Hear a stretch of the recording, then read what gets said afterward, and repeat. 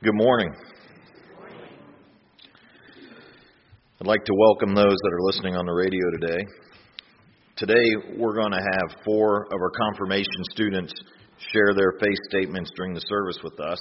They've been working very hard on them, and they're excited, I think, to share them with us. So we'll be looking forward to that. There is one more wonderful Wednesday. If you haven't joined us on a Wednesday night yet, we encourage you to come for dinner. Dinner is served at 5:45. This week will be taco night. Come wrap up the Lenten season with us on Wednesday evening. There are many other announcements in your bulletin this week, so take a look at those. I'd now like to invite Tori up for several youth announcements.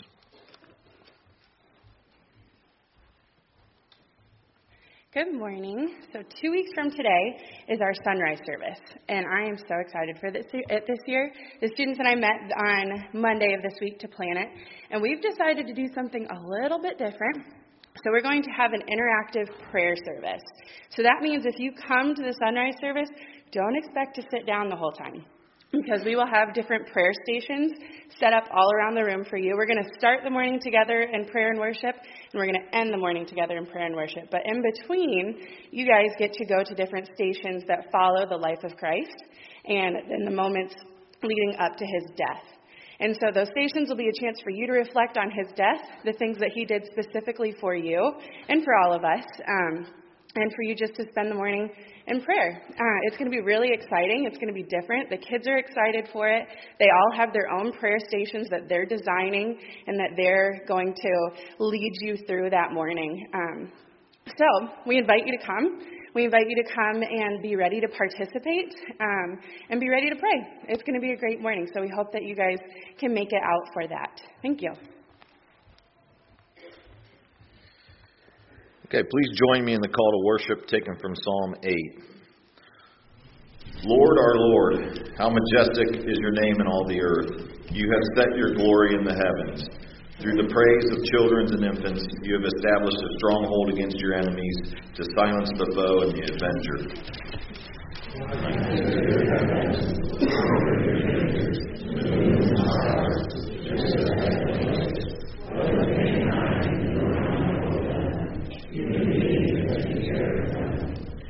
You have made them a little lower than the angels, and crowned them with glory and honor.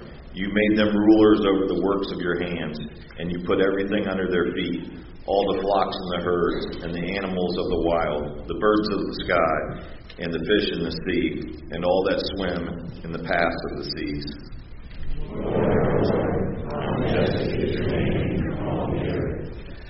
Please stand and sing hymn number 64. All creatures of our God and King, verses 1, 2, and 5.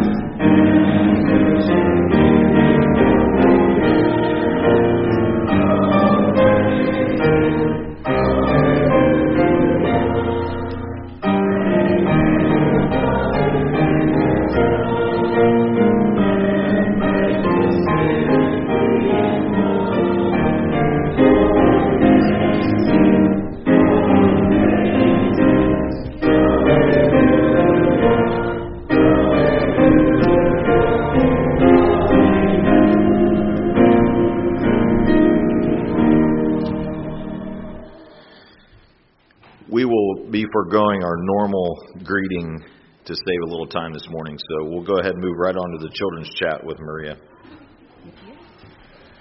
All right, good morning. How are you guys today? Good. All right. Well, guess what I have in my hand? What is that?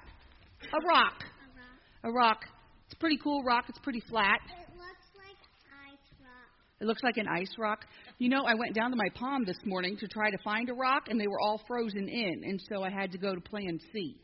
So, yes, it was icy this morning. So, now, some people carry a rock around in their pocket. Why would you carry a rock around in your pocket?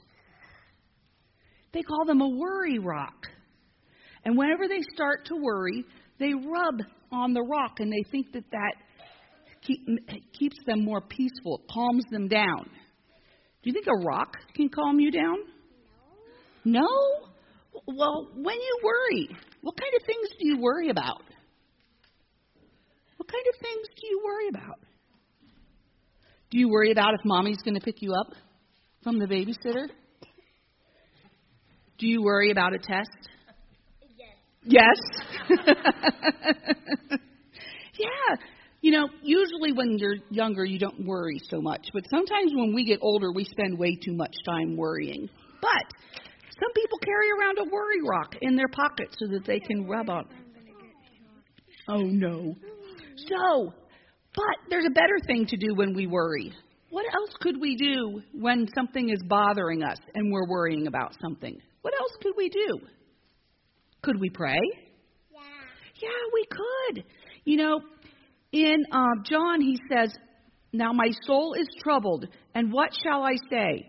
Father, save me from this hour? No, it was for his very reason I come to this hour. Father, glorify your name." Then a voice came from heaven.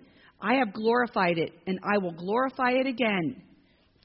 So, when we have worries, and even Jesus had worries right before he died on the cross. He came to God and he's like, are you sure this is what has to happen? But we can pray. We can pray to God, okay? Troubles come into our life to make us stronger. And sometimes those troubles seem like they are just more than we can handle. But God is always with us, and he can help us handle those troubles. And we don't need a rock in our pocket to remind us that God can help us with our problems, because God is with us everywhere, and we know that, okay? So the next time something is bothering you, we can pray, because we can pray wherever. We don't need a rock in our pocket to remind us that we need to pray. We can pray whenever. Like right now, we could pray. Should we pray? Okay, let's pray. Dear Heavenly Father, we all face troubles in our life. Instead of asking you to take them away, let us ask that you help us face these troubles in such a way that we will glorify your name, and that we remember to pray, that you are always with us. In Jesus' name, amen. All right. Thank you, Maria. This time we're going to have our next group of confirmation students come up and read their faith statements. So I invite Haley and Ellie, Skylar, and Dakota forward. As they come forward, I'd like to pray for you and pray that God uses this time as a blessing not only for you, but for us that are gathered here today. Father, thank you for each one of these students and each one of the 12 that have been sharing their faith statements this month. Lord, I thank you for all of the time and the commitment that they've put into these over these last 2 years as they've studied your word and spent time learning about you and about how their faith impacts their daily life. And I pray as they share their faith statement this morning, as they make a declaration of their faith in you, I pray that you would calm their hearts and their minds, allow them to focus in on what's important, Lord. And I pray that this time would be a blessing not only to them, but to everyone that's gathered here today to witness and to hear what they have to say. We pray this in Christ's name. Amen. Just a reminder, I invite you to come forward and share your name and your life verse. I'm Haley Flutterjohn, and my life verse is Colossians 3:23. Whatever you do, work at it with all your heart, as working for the Lord, not for human masters. I believe that God is our Father. I know this because when I'm in tough trials or I hit a rough spot, I can feel that He is there with me. He is watching over me and reminding me that He will be there to answer my prayers. I also believe that God has a prosperous plan for everybody. Sometimes, when something bad happens, I tend to question God and ask why. But I am constantly reminded that He has a plan and something good will come out of it. Another thing I believe about God is that He is a giver. To me, this means He will give wisdom, faith, strength, hope, and much more to those who need it. I believe that Jesus is our Savior. I believe this because Jesus died on the cross for us to forgive us of our sins. Jesus also lived a perfect life without sinning. I think this is a good example to all Christians because Jesus showed us how not to sin in temptation and rise above all earthly struggles to be a disciple of Christ. Jesus living a perfect life shows me how to do the right thing in tempting situations, and it also proves that Jesus is God in flesh. I believe that every person must make the decision to accept the Holy Spirit into their life.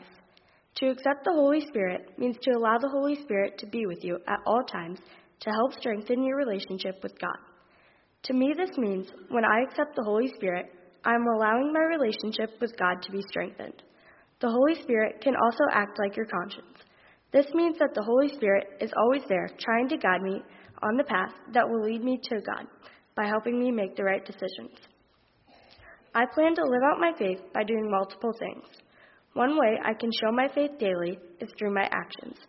I want people to be able to see God through me by me being generous, kind, honest, and most importantly, by showing God's love to others.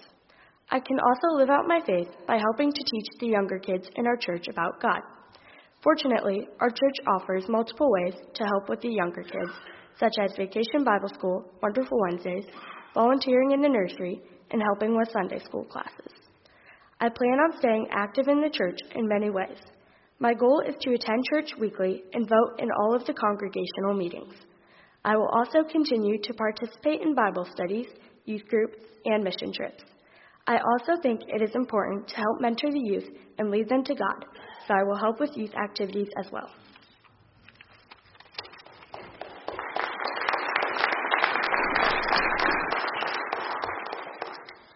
Hi, I'm Ellie Gable, and my life verse is Philippians 4, verse 13. I can do all things through Christ who gives me strength. I believe that God has a plan for me and knows what my future holds. He will never leave my side and gives me strength every day. He cares for me and puts people in my life to guide me in the right direction and to help me to have a better future. God wants to have a relationship with me and grow every day. He is fully committed to each relationship He has with everyone and wants to continue to lead and guide everyone to the right path, which will lead to eternity with Him. He will be there through the good and bad of each day and always listens when we need someone to talk to. He gave up His one and only Son to save us from all of our sins. I believe that Jesus is the Son of God and died on the cross to save our sins. He is always there to give us a helping hand and guidance when we need it. Jesus lived a perfect and sinless life.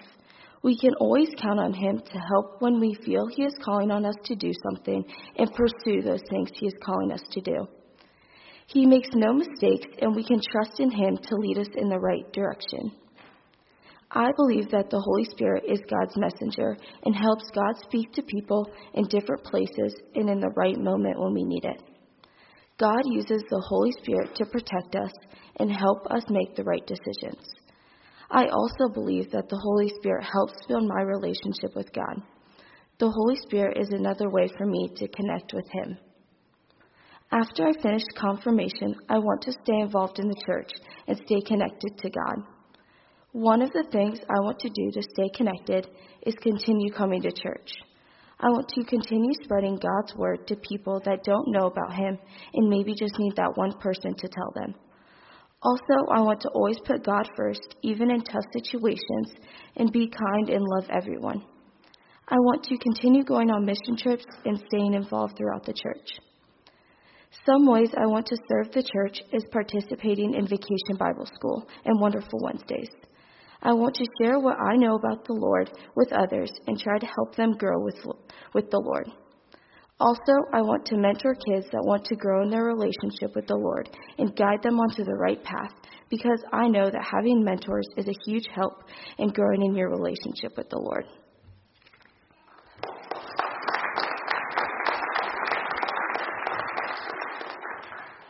My name is Skylar Huff, and my life verse is Psalms 91:4.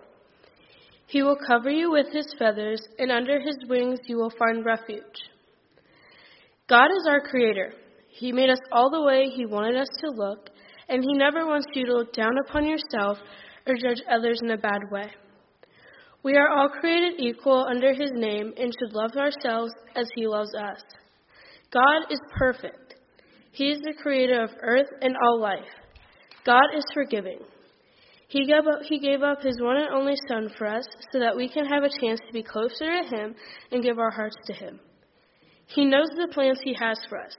Therefore, we should never second-guess anything he does or gives us in life. We must give him full glory when we do the things he asks of us. Most importantly, he is my provider. He does not just provide me with a home and loving family. He gives me free will and a chance to make my own decisions in life. He provides me with the strength I need to find the path that is right for me in my faith. I have struggled greatly throughout this journey when trying to decide if it was the path I was willing to take. There were many moments where I felt like giving up, but gladly my family was there along with God to help me persevere. Jesus is my brother. He wants to have a family-like relationship with me and everyone else. He is my teacher because he teaches and instructs me new ways through difficult challenges I go through.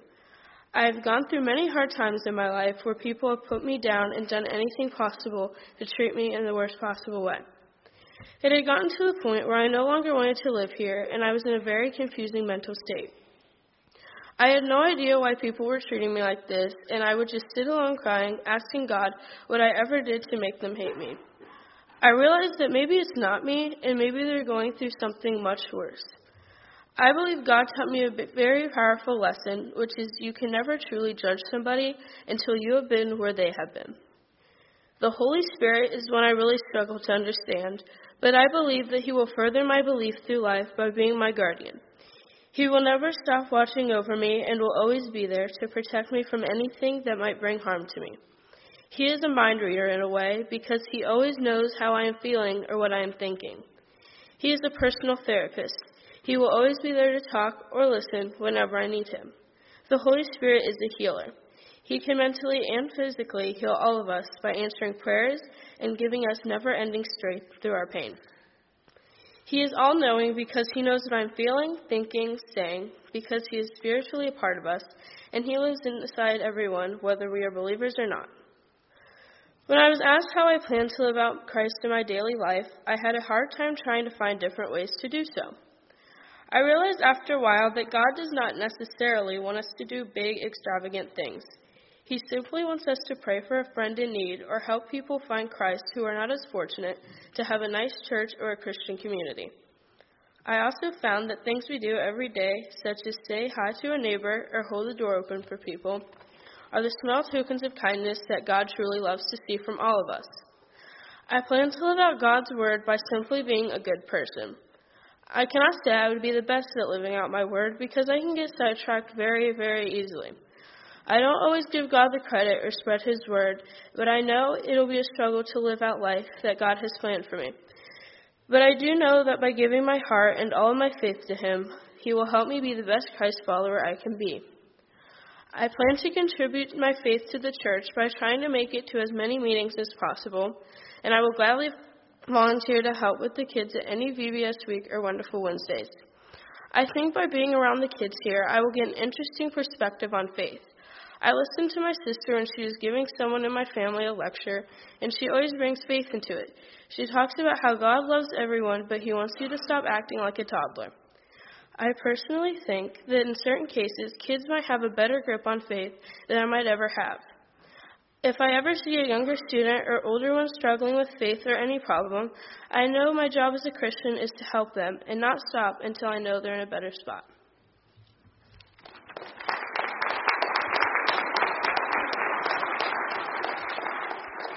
My name is Dakota Kennedy, and my life verse is 1 Corinthians 16:13. Be on your guard. Stand firm in faith. Be courageous. Be strong. God is my Father and Creator. He has a reason for putting me here and giving me a plan to accomplish something. He is the only true light that I need in my life.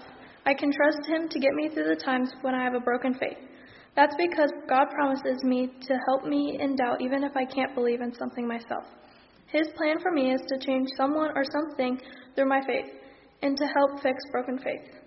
His Son, Jesus Christ, came to show us that He cares about us. He died on the cross to forgive our sins and to give us a straight path toward a relationship with Him. Jesus paid the greatest sacrifice just to be with us and protect us from sin. His death gave us the power to be able to talk to Him and ask for forgiveness. He is my true, trusted, holy Redeemer. The Holy Spirit helps me to have a true faith and believe in the Lord to help me against the doubt. When I accepted Christ into my life, the Holy Spirit worked inside of me to help me grow my faith. Through the Holy Spirit, God knows what I need to keep my faith strong. The Holy Spirit also speaks to me in ways that give me hope. This hope helps me know what my faith is worth and helps me gain faith. The Lord works in my life by showing me faith and hope to believe in the light of the world. Living out His word means to have the faith to take the leap into changing my life. I will live for Christ because He helped me when I was doubting. I also want to do the same thing for someone else so they too can have hope in their faith. Everyone should get a chance to gain hope for their faith. I will live my life through Christ so that others can see hope. Showing my faith will help others see how the love of Christ has changed my life. I want to show my faith in a way so that people will see God working in me. To make this happen, I will follow God's plan for me. Following my plan will allow me to serve Him and the church.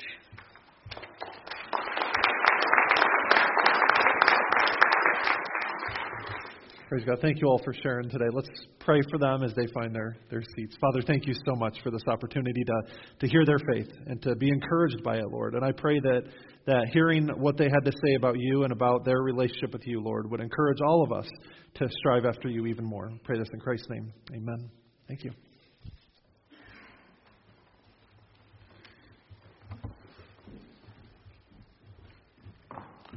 Keep in mind the family and friends of those who died in our service at Lima, Ohio. Specialist Jacob R. Wilkes, 20, from Oregon, Ohio. San Diego, Operations Specialist 2nd Class Anderson Lopes, 24, from New York. At Key West Naval Air Station in an F-18 crash, Lieutenant Commander James Bryce Johnson from Florida, Lieutenant Caleb Nathaniel King from Port Orange, Florida. And in Iraq, from the United Kingdom, Captain Dean Sprouting, 46, from Jarrow, England.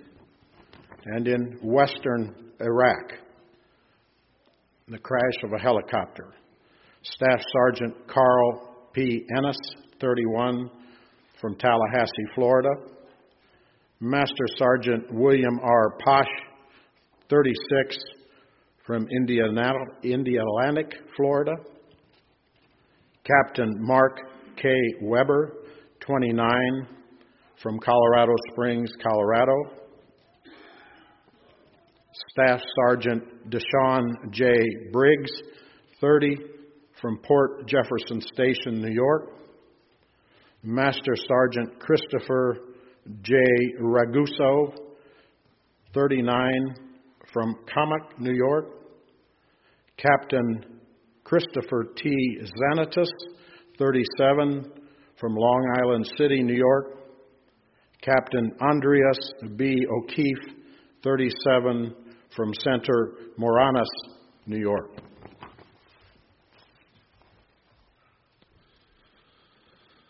Let's pray together. Father, you are the God of all comfort and of all peace. And I pray now that you would be with those families who have experienced such tragic loss recently. Lord, it is a sobering reminder of the price that is paid to defend our freedom. And I pray, Lord, that we would not take that for granted. And as we pray for their comfort and their peace during this difficult time. And Lord, at the same time, it's also a reminder for us to earnestly pray for your kingdom to come and for your peace to be made known here in this earth. And so we pray, Lord, that you would come, that you would restore your kingdom, and that you would make all wars cease, so that we no longer have to be concerned about these things and hear about the violence that takes place in this earth. Lord, we also lift up our prayer requests, Lord, that are listed in our bulletin, the names that are represented there. I pray, Lord, that your will would be done in those situations as well. And Lord, that you would provide whatever it is that's needed. Because, Lord, we understand and believe that you are a provider, that you are our sustainer, that in everything, even the very air we breathe, Lord, is a gift from you. And we pray, Lord, now that you would provide in such a way that these concerns and these requests are answered according to your will, not ours. And that you would provide what it is they need, whether it's healing or restoration or provision, Lord. You know the intimate details of our lives, and you know how to answer those things according to your will.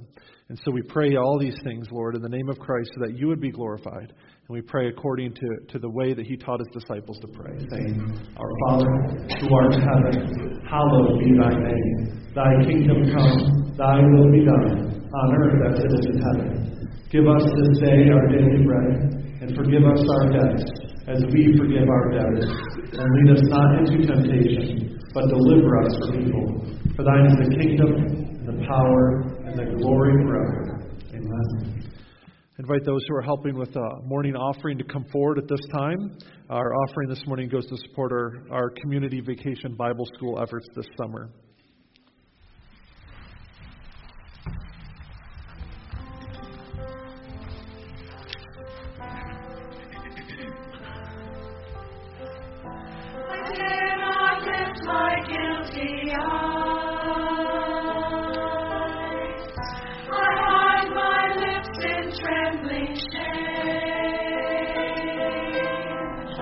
And in the darkness of my soul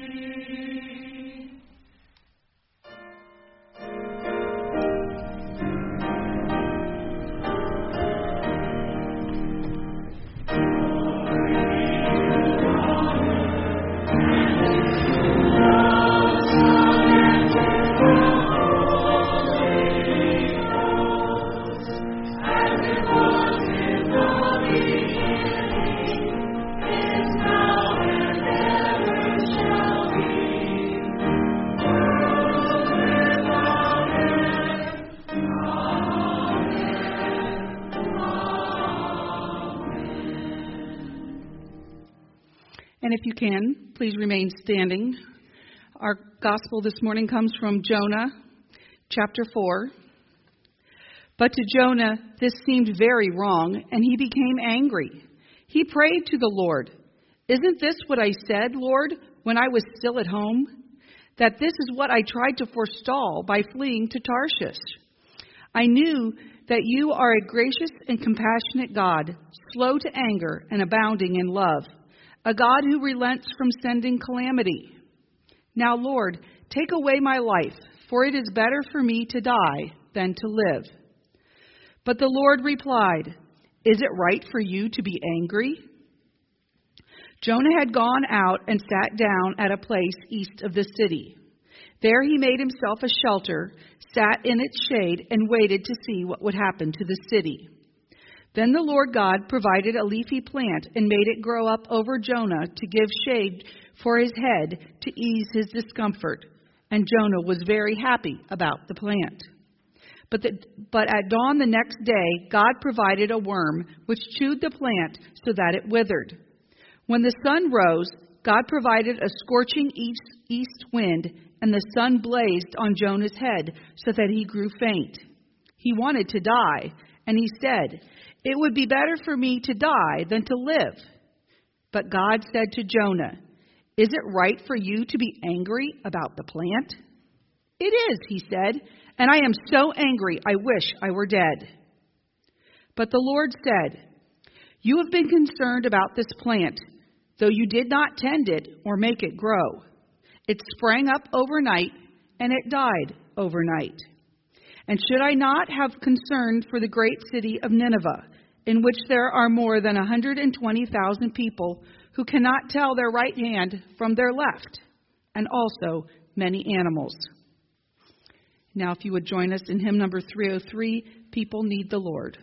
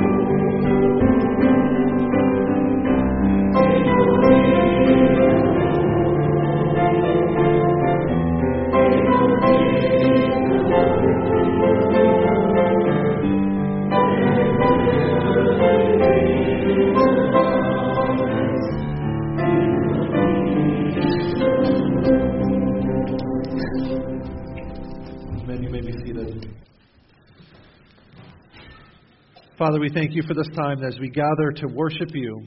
And I pray now that as we open your word together, as we wrap up our series on the book of Jonah, that you would help us to see, Lord, our own need for your grace. And I pray, Lord, that you would help us and give us eyes to understand and hearts to understand and minds to understand, Lord, what you're trying to teach us this morning. And I pray you'd give me words to speak to communicate that. And it's in Christ we pray. Amen. When I was growing up in Western New York, we didn't go to a whole lot of firework displays because we may have done it on our own a little bit.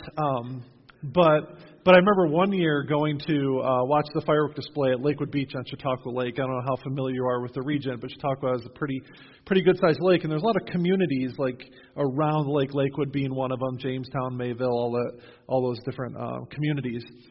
And on the 4th of July, they would all coordinate their fireworks displays. So you could sit at the beach at any point on the lake and see the fireworks going off in these different communities. And it was really quite a sight to see. And people would crowd these areas. A lot of people would be on their boats out in the middle of the lake. Never got a chance to do that, but I'm sure that must have been a sight to see. But just to be able to sit there and witness those fireworks was just something amazing. And people would camp out, and not camp out literally, but they'd put their chairs down and spend some time there in order to have the best seats to see the display. And actually the finales were fantastic because they'd like almost take turns coordinating. And so you could see and witness not only the ones that were kind of right above your head, but also the ones in the other communities. And it was something people really invested in. It's something that they took the time to sit down and witness. And so what we're witnessing here at the end of the book of Jonah is like the finale. All of the things that we've been talking about, all the themes that we've seen running throughout the book of Jonah are going to kind of come to a head here. And so, in a sense, this last chapter is that grand finale that we've been kind of going towards this whole time over these last few weeks as we've studied the book of Jonah. But I share that analogy for another reason too, and that's because Jonah here is kind of like those people putting their chair down at the beach waiting for the fireworks, because we see here in the story that Jonah, he goes outside the city of Nineveh. This is, remember, after he goes and he finally preaches there like God had called him to preach. And he goes and he sets up his chair and he's waiting to see what God is going to do to this city. I can just envision him like all of those people on those 4th of July celebrations setting up their chair, maybe have some popcorn, and he's just ready to witness God's destruction rain down on this city. He's waiting to see the fireworks that are going to take place. That's what he's going for. That's what he's waiting to see. But eventually, we see that God does not destroy the city like Jonah had hoped. He wants to see Nineveh burned, but God's judgment does not come to pass. Instead, the people of Nineveh, as we saw in chapter 3, repent from their sins and turn away from their evil ways and turn to the Lord, and God relents from sending that calamity. And so when this destruction, when that grand finale does not come as Jonah had hoped, he becomes angry.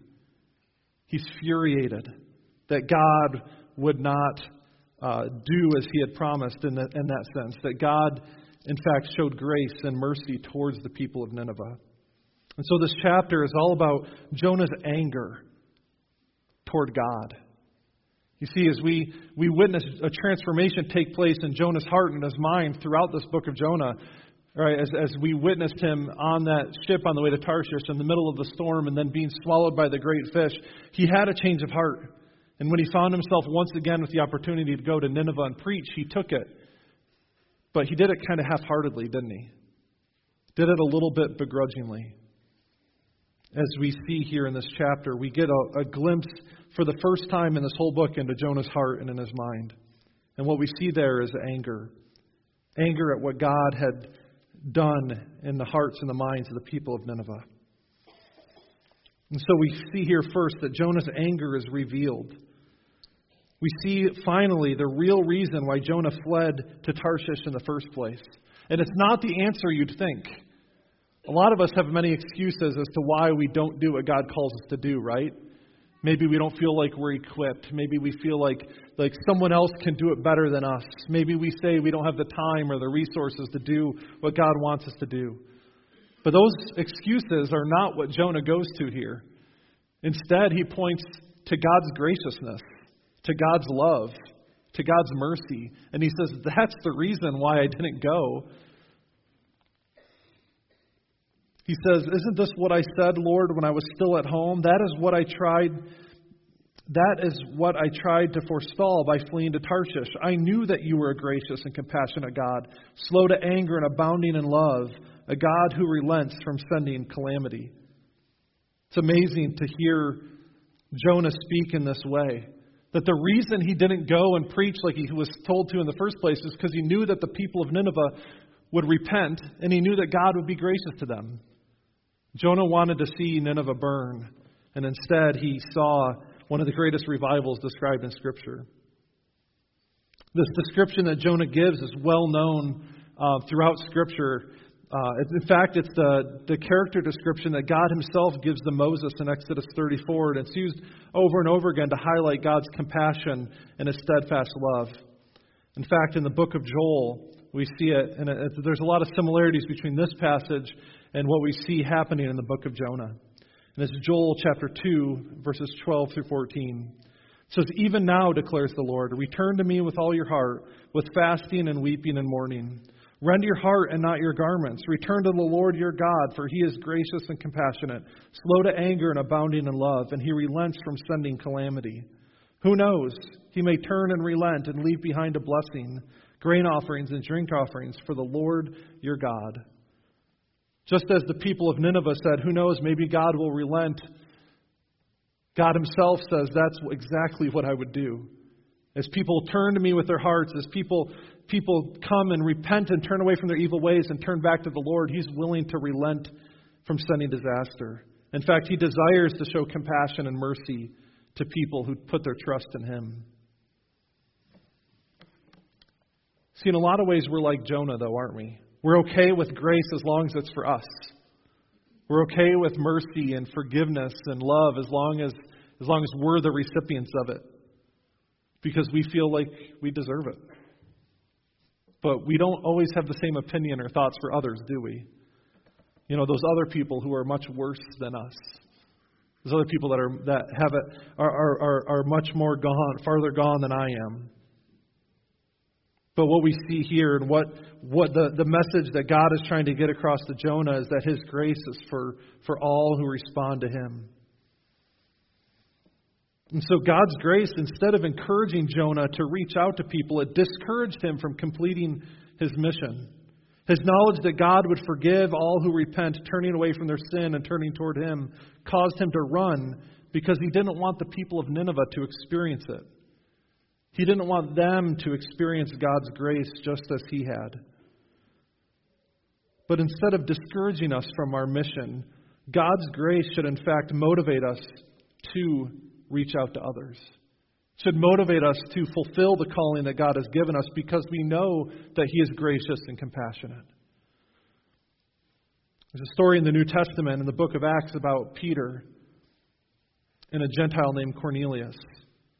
In Acts chapter 10, Peter receives this vision from God of all these unclean foods coming down out of heaven, and God instructs him to go and to eat, and Peter's a little confused. He's unsure. He says, Lord, you know I don't eat those unclean foods.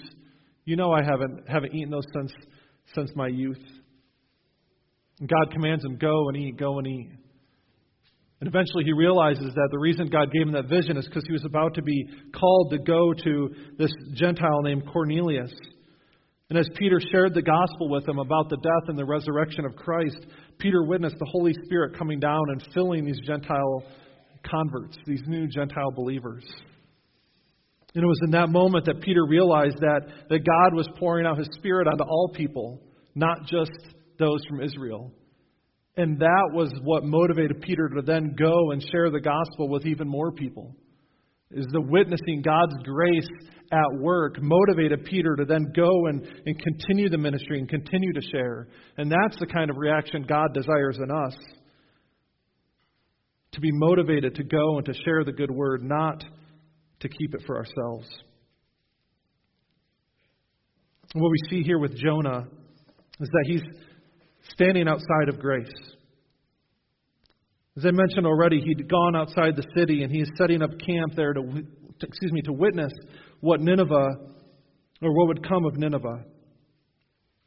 And his physical location outside of the city symbolized Jonah's location outside of God's grace. Whether he didn't know about the revival or he didn't think it would stick, he was hoping to see some fireworks that day. See, Jonah was suffering from older brother syndrome. You're familiar with the story of the prodigal son in Luke chapter 15. The story of this wayward person who goes and blows his father's inheritance in sinful living in a faraway city. And he returns and experiences God's unconditional love and unconditional grace expressed through his father, welcoming him back to his family. But we often don't pay attention to the story of the older brother. After his younger wayward son returned home, it says in Luke chapter 15, beginning of verse 25, meanwhile, the older son was in the field. When he came near the house, he heard music and dancing, so he called one of the servants and asked him what was going on. Your brother has come, he replied, and your father has killed the fattened calf because he has him back safe and sound. The older brother became angry and refused to go in, so his father went out and pleaded with him. But he answered his father, look, all these years I've been slaving for you and never disobeyed your orders. Yet you never gave me even a young goat so I could celebrate with my friends. But when this son of yours, who has squandered your property with prostitutes, comes home, you kill the fattened calf for him." "My son," the father said, "you are always with me, and everything I have is yours. But we had to celebrate and be glad because this brother of yours was dead and is alive again. He was lost and is found." See, like the older brother in the story, Jonah is upset about God's graciousness. He's upset about the extent that God's grace has, the reach that God's grace has in the lives of lost sinners. He's angry that someone less deserving has experienced God's grace. And like the father in the story, God comes out to confront Jonah about his anger. Just as the older brother was outside of the party refusing to go in, Jonah is sitting outside the city of Nineveh refusing to accept the reality of the revival that's taking place. And so we, looking at this story, need to examine our own hearts. Are we experiencing the symptoms of older brother syndrome as well? See, God's grace should cause us to rejoice, not sulk in anger. God's grace should motivate us to share the good news, not keep it to ourselves. So where do you find yourself today? Are you in the city of Nineveh rejoicing that people are experiencing God's grace and being saved and being returned and restored back into a relationship with Him? Or are you sulking outside the city, upset that God's grace could reach even those people? So Jonah's anger is revealed, but it's also confronted. We see this interesting story, this living parable of the plant that springs up overnight and the worm that then destroys it. See, in this passage, Jonah is still on the run. He had run off to Tarshish, but we find here that he's still running from God. He did what God wanted him to do, but he did it half-heartedly. God relented in His anger, but Jonah became angry. God's grace is being poured out within Nineveh, but Jonah was sitting outside the walls hoping to see some fire and brimstone. And he may not have physically fled like he did the first time, but Jonah's heart certainly wasn't in the right place. And so God appoints this plant to come up overnight in order to shelter Jonah from the scorching sun and the wind. And just as quickly, He appoints a worm to destroy it overnight. And sends an even harder wind, an even hotter wind to come and to blast Jonah as he sits outside the city. And it's the same, just as God appointed the storm in chapter 1, and just as He appointed the fish to rescue Jonah from the sea, God appoints these things not to punish Jonah, but to teach him a lesson. Not to punish him, but to draw him back to Himself. You see, these appointments were acts of grace. They were all meant to bring Jonah back to God. See, Jonah's problem was that he was too comfortable. He was too comfortable, and he valued his own comfort over God's mission. Jonah was more concerned about the death of the plant than he was over the potential death of those Ninevites apart from God. He was unwilling to give up his comfort in order to pursue God's mission. And that comfort can mean a lot of things. It can mean our physical comfort. It can mean our material comfort. It could also mean our relational comfort. How we interact and relate to our friends and our family. Jonah was more concerned over the death of the plant because it provided something for him. We were actually talking about Jonah in our Sunday school class last week. And Adam Rohrbaugh mentioned this point. It's something I didn't even catch. The plant was providing shade for Jonah. The plant was doing something for him. And so at its loss, he grieved it because it had provided something and benefited him. But whether the people of Nineveh lived or died was of no concern to him because it did not affect him directly. We live in a very give or take, what have you done for me lately kind of world. And so the people of Nineveh were of no consequence because they didn't affect Jonah's life. And so we, like Jonah, need to quit seeing people as commodities. We need to quit seeing people who are created in the image of God as something that we can assign value to whether or not it affects us. We need to quit viewing people as commodities and decide whether or not they're worth our effort. Because the reality is that everyone is worth it. Everyone deserves God's grace. Everyone, I should say, is in need of God's grace. And none of us are beyond it. So we need to examine our priorities. Do we really value our stuff? Do we value our own comfort? Do we value those things that are a benefit to us? Or are we willing to put aside our own preferences and our own interests in order to pursue God's mission and share His grace with others? It's exactly the question that God poses to Jonah here in the closing verses. Jonah's anger was revealed, it was confronted, and finally his anger here is questioned. And it's questioned a second time, really. There's this mirror of the two commissions that he receives to go to Nineveh. And here in chapter 4, we see these two questions about his anger. The first question is about Jonah's anger towards the mercy that Nineveh received. And the second question is about the anger toward the plant's destruction. And he says that he's angry that Nineveh received mercy, and he's angry that the plant was destroyed. When really it should have been the other way around. Right? He should have been concerned more about the potential destruction of Nineveh than he was about some plant that was here today and gone tomorrow. And the question God poses to Jonah is, shouldn't he, God, care for Nineveh, the people that he made and the people that were created in his own image? See, we are worth more than many plants. We are worth more than many sparrows, as Jesus teaches us in the Sermon on the Mount. He says, therefore, I tell you, do not worry about your life, what you will eat or drink, or about your body, what you will wear. Is not life more than food and the body more than clothes? Look at the birds of the air. They do not sow or reap or store away in barns, and yet your heavenly Father feeds them. Are you not much more valuable than they?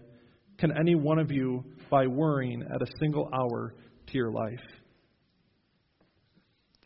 See, God cares about people. And therefore, we should care about people more than our comfort, more than the things that bring us passing joy in this life. We should value people above all. And so that brings us back to the question that I entitled our sermon with today. Who deserves God's grace?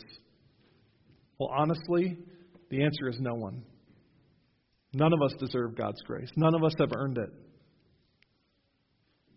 And really, the question isn't for us to answer ourselves. It's God's prerogative. It's God's decision to extend grace to those whom He will extend grace to. And we know from His Word that He chooses to extend grace to all who respond faithfully and obediently to His call. There are no other qualifications.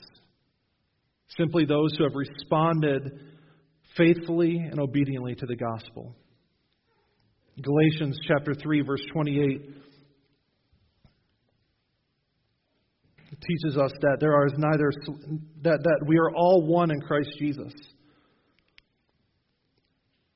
There's neither male nor female, slave nor free, but all are created equal in Christ Jesus.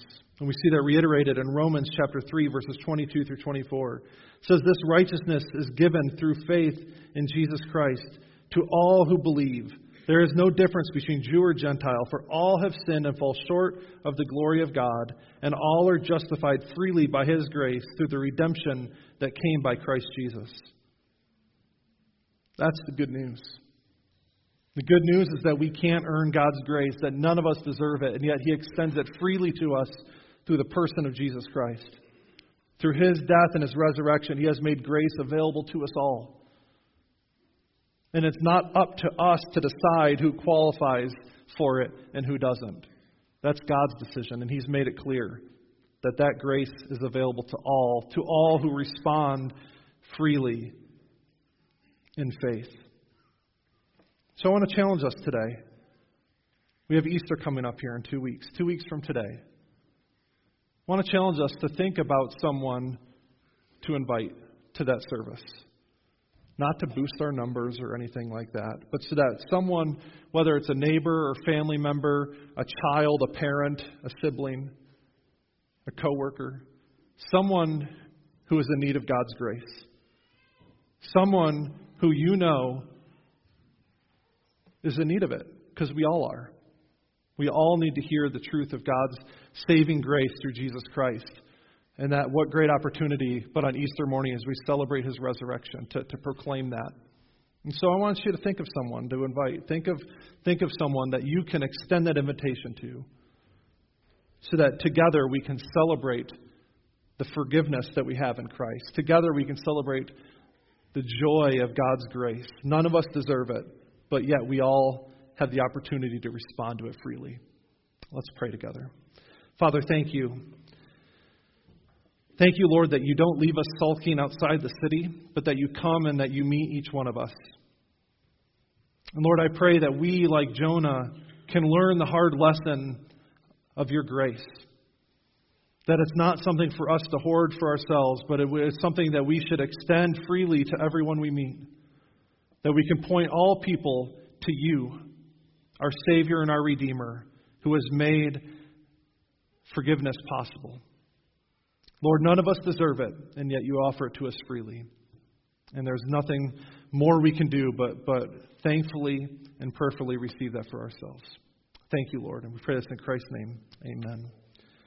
God is faithful even when we are not. So let's stand and in closing sing about His faithfulness. Let's sing number 43, Great is Thy Faithfulness.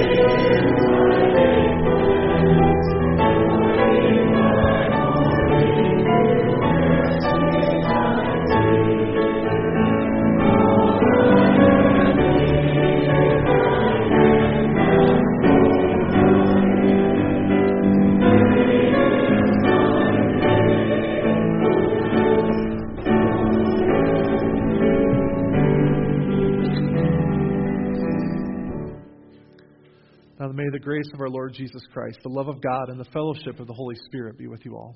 Amen.